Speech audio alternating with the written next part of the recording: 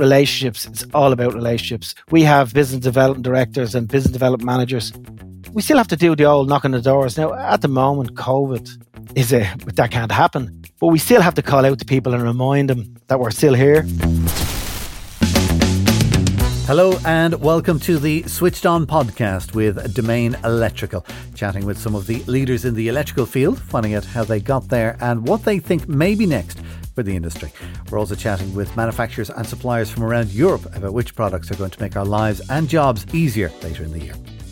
Coming up, we'll be speaking with Paul Morrow from Cloca, but first let's talk to the founder of CJK Engineering, a company which was founded in 1998 on a whim. The founder admits to starting without a plan. He didn't even have a van. But now, 23 years later, CJK Engineering is very much in business, delivering projects for the big foreign direct investment projects in the commercial, pharma, industrial and data centre sectors. Conor Kearney, it's a pleasure to welcome you onto the podcast. You left school after the Intercert, as we called it back in the day, and you went for an electrical apprenticeship in 1984. It's some journey going from there to where you are today. Tell me at least the beginning. Well, Dusty, thanks for inviting me on. Yeah, I went to St. Declan's till Intercert, and at the time, kind of booked a trend a little bit in Declan's. I decided to leave, and I went after an apprenticeship in Anco. And at the time, Anco would have had unsponsored apprenticeships and sponsored. So there was two places in Dublin Central for apprentices, two electrical apprentices. And that kind of puts it in perspective. The opportunities were so small at the time. So I did a year off the job in Jervis Street. And we were sent out every Friday with a half day. And we had to go out and call into every single electrical business through the yellow pages and go into the instructor on a Monday and say, name the three companies you had visited. And we didn't get a job at the end of it. After 1 year, after visiting probably 100 companies, no job. So eventually Anco got us a trial. There was two of us, two unsponsored, and there was one job, and whoever was the better got the job. Well, luckily, both of us got the job. So that was the start of serving my time. And I served 4-year apprenticeship, finished in 1988. I think people tend to forget what it was like in the mid-80s. It was just, everybody was leaving the country. It's hard to, the young lads today and young girls today, it's hard to put in perspective. I remember being interviewed on a sofa by a husband and wife in their pajamas at 11 o'clock in the morning on Collins Avenue.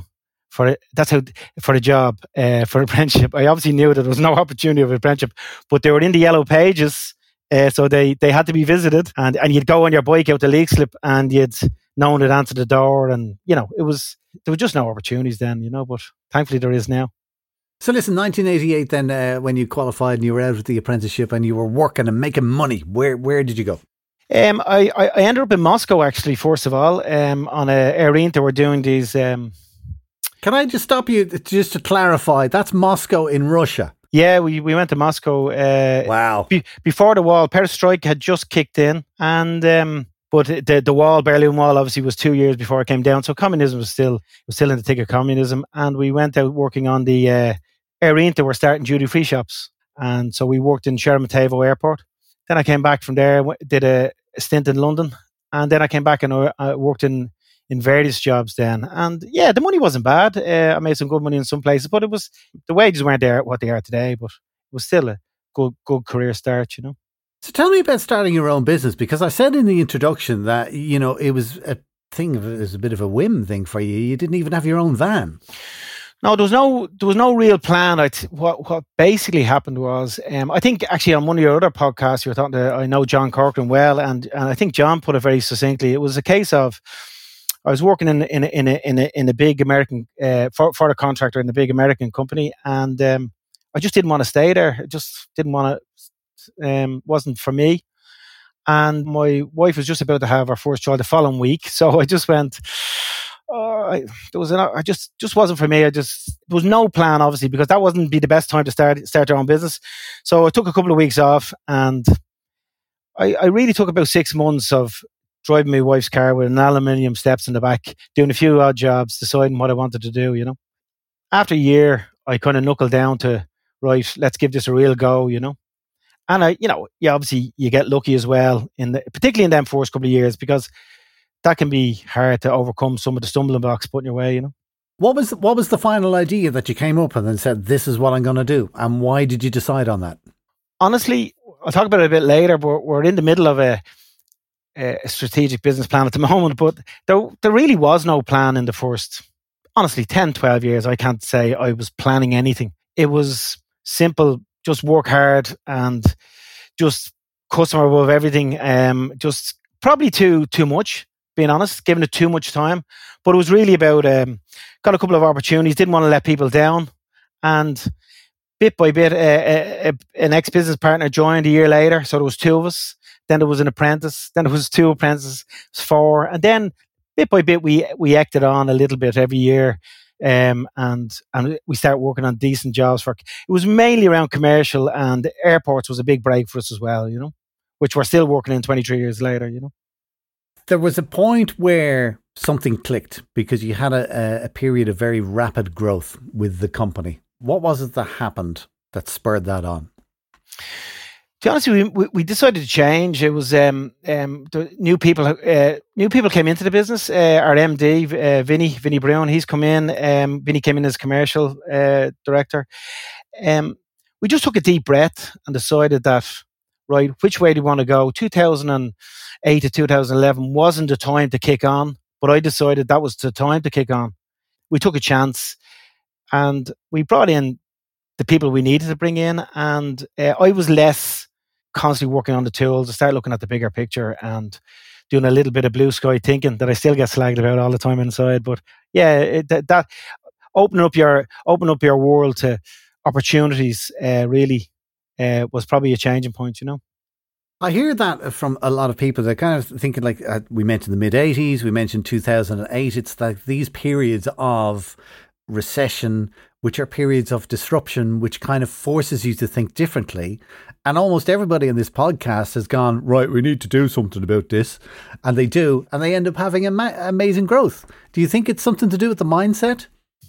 I believe even in the first year when I was in Jervis Street doing the apprenticeship, that first year where I was told, get out, come back every Monday with 3 companies. I remember knocking on doors going, oh, Jesus Christ, I don't want to be doing this. But then you just got used to it. So it straightened you up in your career later on, not being afraid to go out and ask for opportunities and asking them. And 2008 to 2011, a lot of people fell away, unfortunately. A lot of people had to go abroad. So we just knuckled down and we started looking at other opportunities. We got into data centers a little bit. That really helped us through. I think it was hard work still at that stage, So when you talk about data centers, and I'm just using that as an example, what kind of work would you do in those types of facilities? We have a small presence there, but it's growing.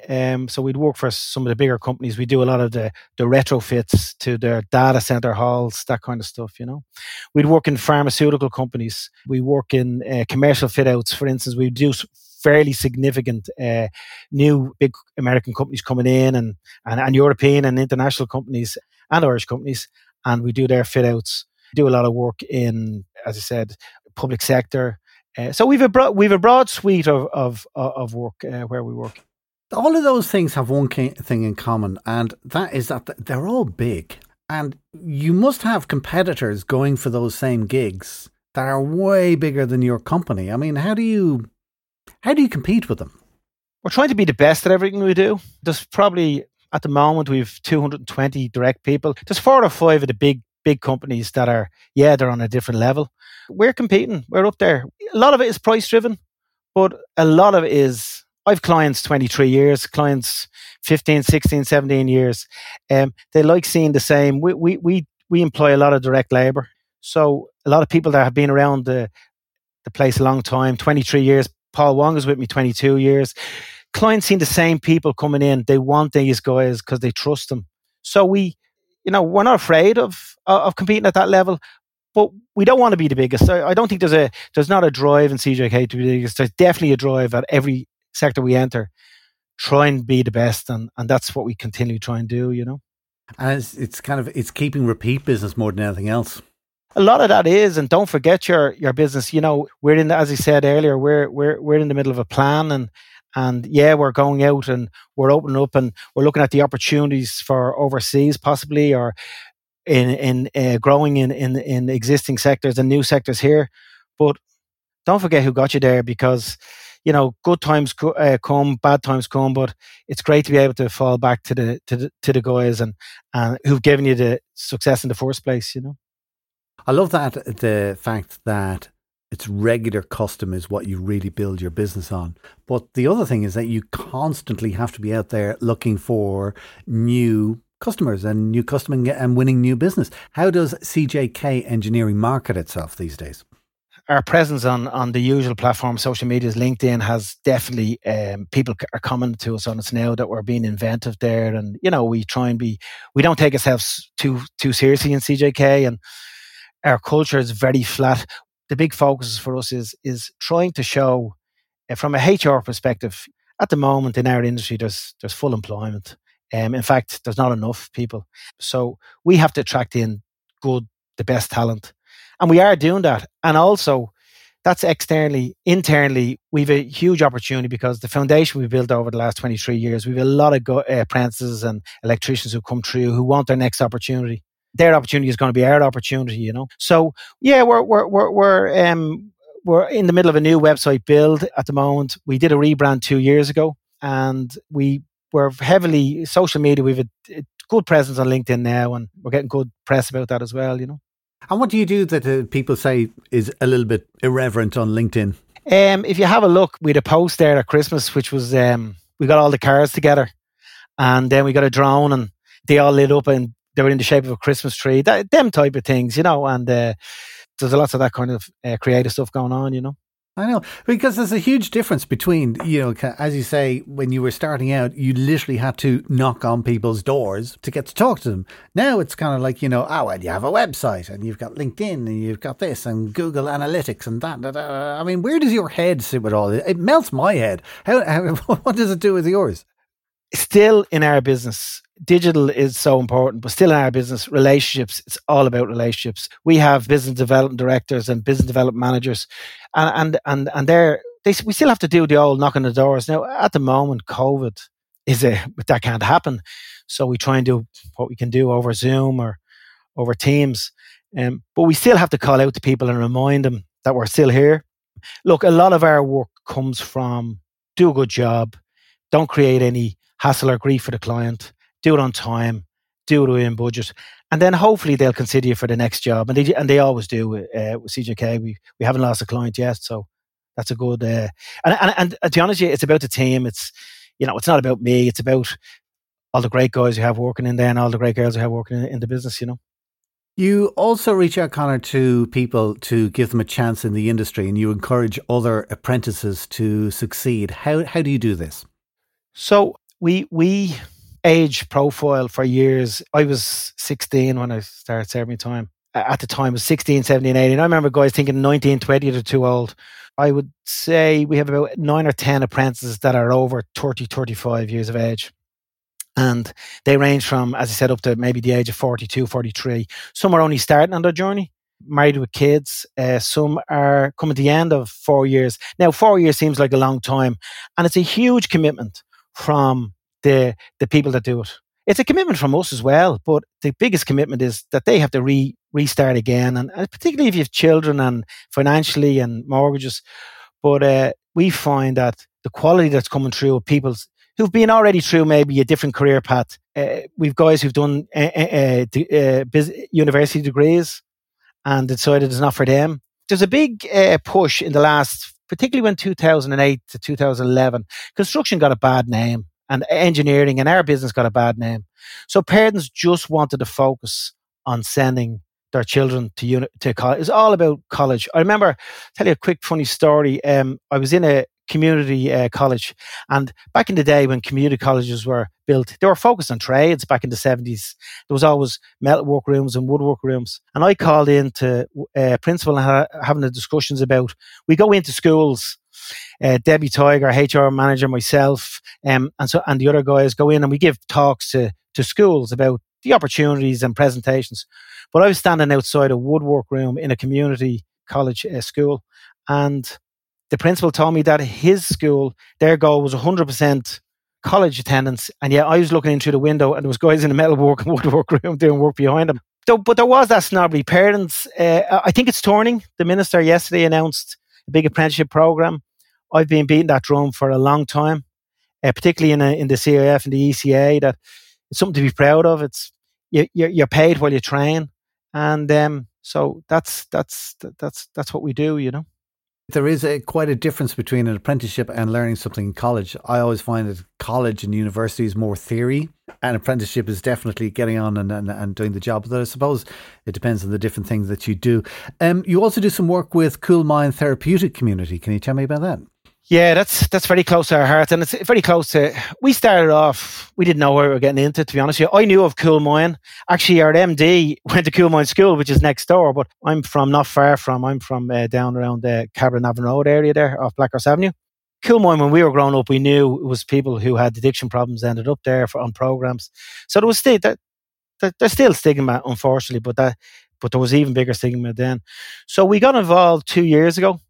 And we decided to give one of the clients who came through the program, and they're 6 months programs. And if you get through them programs, I'm telling you now, you're ready for anything, because they're tough programs. So, you know, I'd be liaison and talking to the program managers and that, and the CEO. So we gave them an opportunity as just a general operative on site. And after 6 months, they thrived. So they're now in their second year apprenticeship, serving their time. And we gave another client last year, and for 6 months again, we trialed it out as working in the stores and doing general operative work. It's been a huge success, and it's a massive. It's been a success for Coolmine, but it's been a huge success for us because it marries up exactly with our culture. Our culture is very flat, and everybody's the same. And the MD to the first year apprentice. You know, our hope and wish is that if you walk in the pub and when we're having our nights out, when we come back after all this carnage, that you wouldn't know who it is, bar maybe by age profile, because the two candidates are both now serving their time.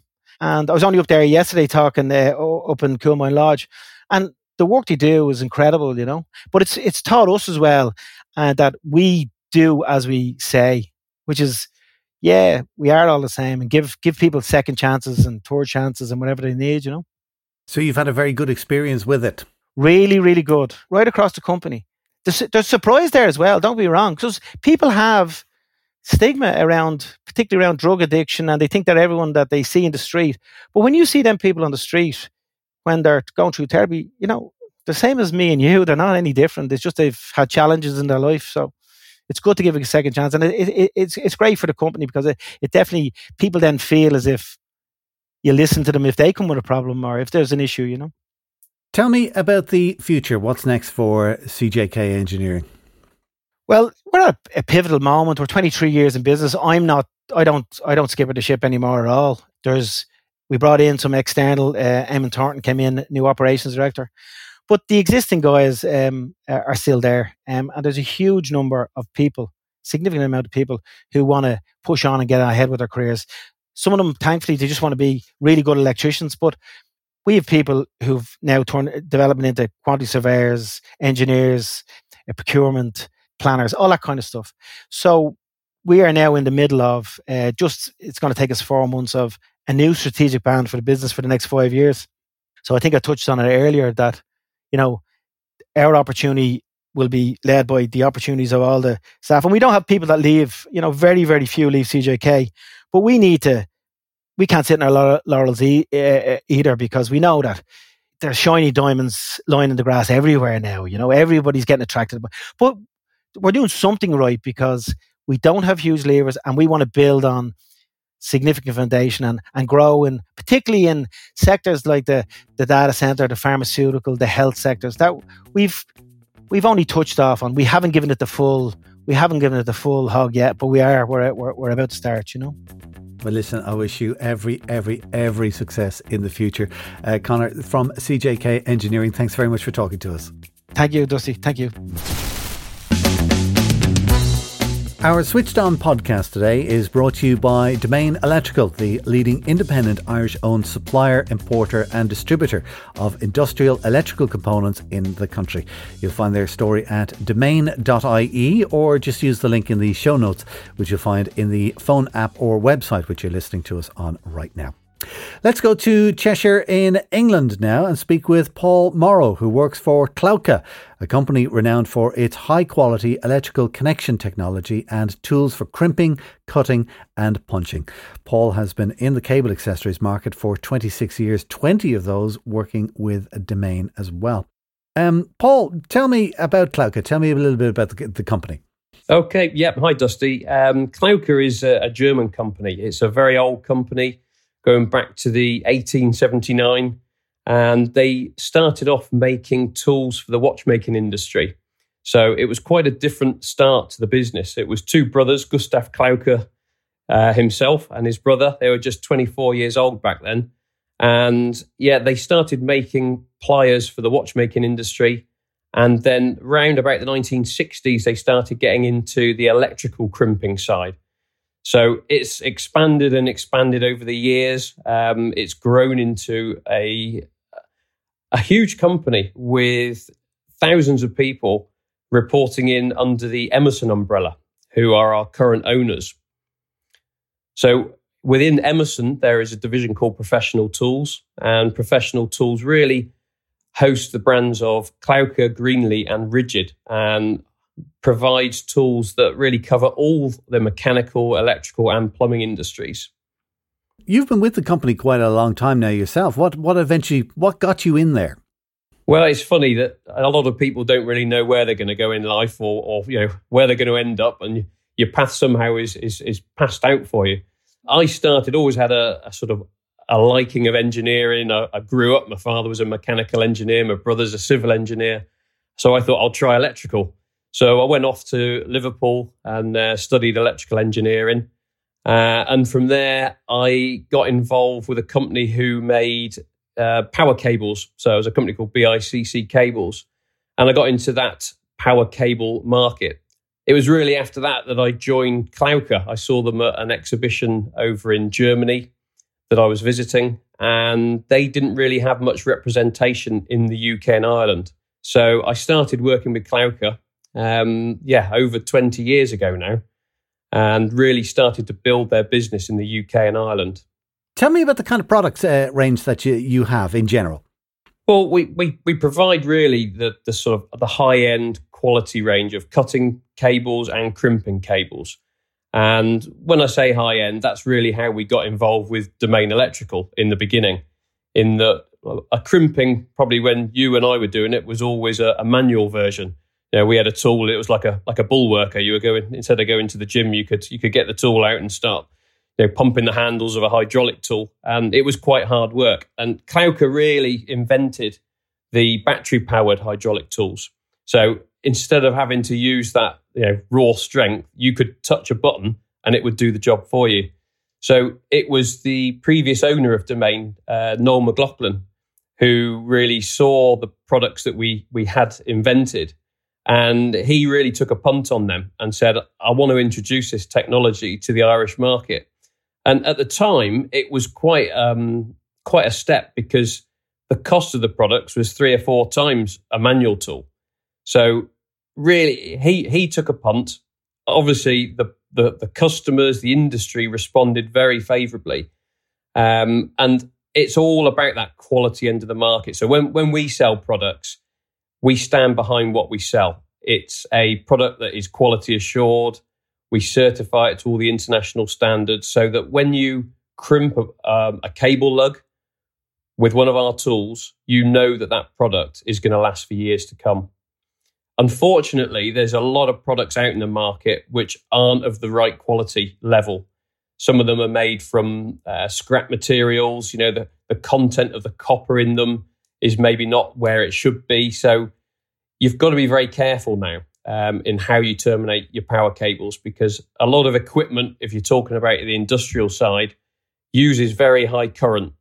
And if you've compromised the cable run by a poor quality connection, where you may have spent tens of thousands of pounds on the cable installation to save money on the actual terminal that connects it to your equipment is not the best idea. So really, Klauka is all about the manufacture of the cable lug, making sure the material is right, making sure it's tested to all the international standards, and having that system matched to the tooling. So it's very easy to operate, and really gives you that peace of mind as an installer that once I've installed this, I won't be revisiting it, and you can put your name to that job. So quality is very important, but the world is always changing. And as you said, when I was a kid, crimping was very much a manual thing. We've had advances now where it's more automated, touch a button and off you go. Where do you think crimping and cutting and punching is going to be in 10 years' time or 20 years' time? Well, I think things will probably just get smaller, lighter, faster, and certification, I think, will become more and more important. So, having that ability to certify the job, to prove that it's done a good job.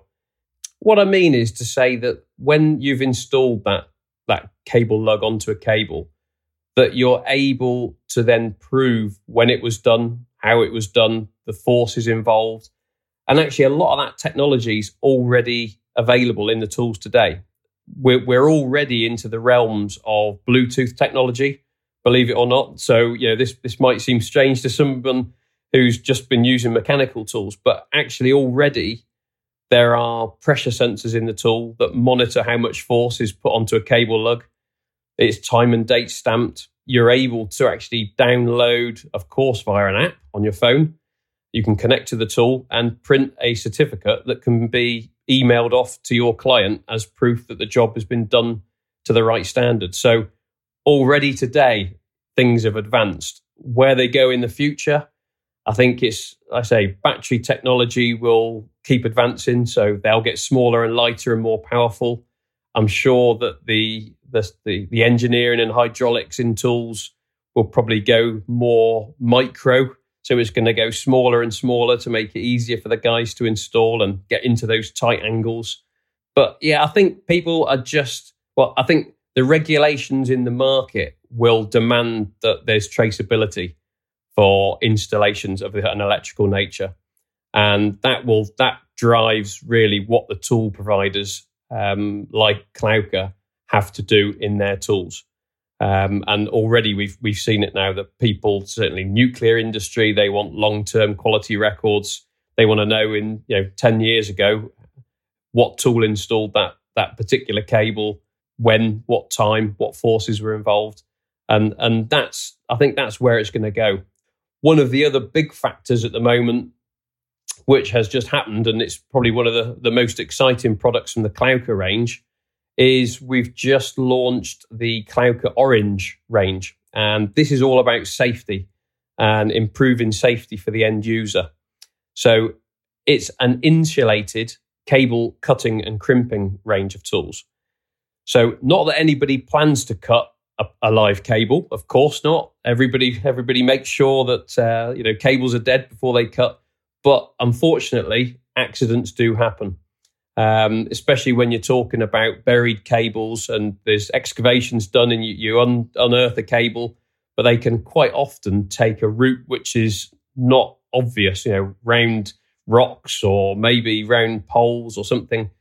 And the wrong cables do get cut every now and then. So what we've launched is this range, which is a fully insulated and VDE certified, which is the German certification body for insulated hand tools.